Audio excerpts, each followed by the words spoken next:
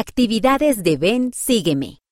Para la noche de hogar, el estudio de las Escrituras o simplemente para divertirte.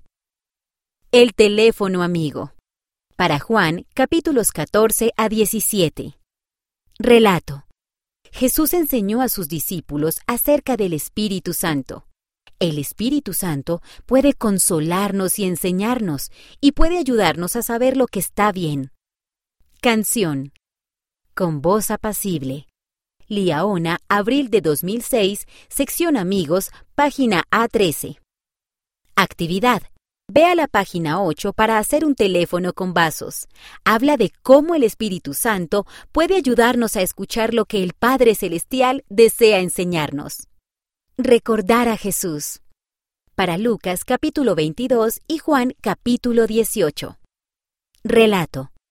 Lee el relato de cuando Jesús bendijo la Santa Cena en Lucas capítulo 22, versículos 14 a 20 o en la página 46. Canción. Con quietud. Canciones para los niños, página 11. Actividad. Haz un dibujo de Jesús. ¿Qué harás para pensar en Jesús cuando tomes la Santa Cena este domingo? Símbolos de la resurrección. Para Mateo capítulo 27, Marcos capítulo 15, Lucas capítulo 23 y Juan capítulo 19. Relato. Jesús dio su vida por nosotros porque nos ama. Gracias a que Jesús resucitó, nosotros también resucitaremos. Canción. Mandó a su Hijo.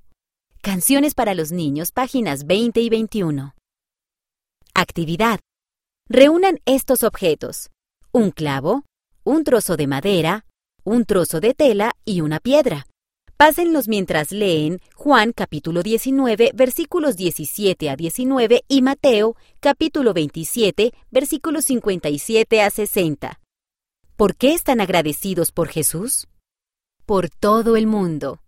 Para Mateo capítulo 28, Marcos capítulo 16, Lucas capítulo 24 y Juan capítulos 20 y 21. Relato.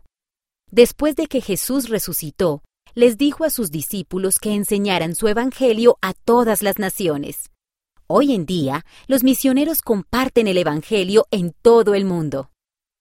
Canción. Llevaremos su verdad al mundo. Canciones para los niños, páginas 92 y 93. Actividad. Mira este ejemplar de la revista El Amigo. ¿Cuántos nombres de países puedes encontrar? Escoge un país sobre el que quieras saber más.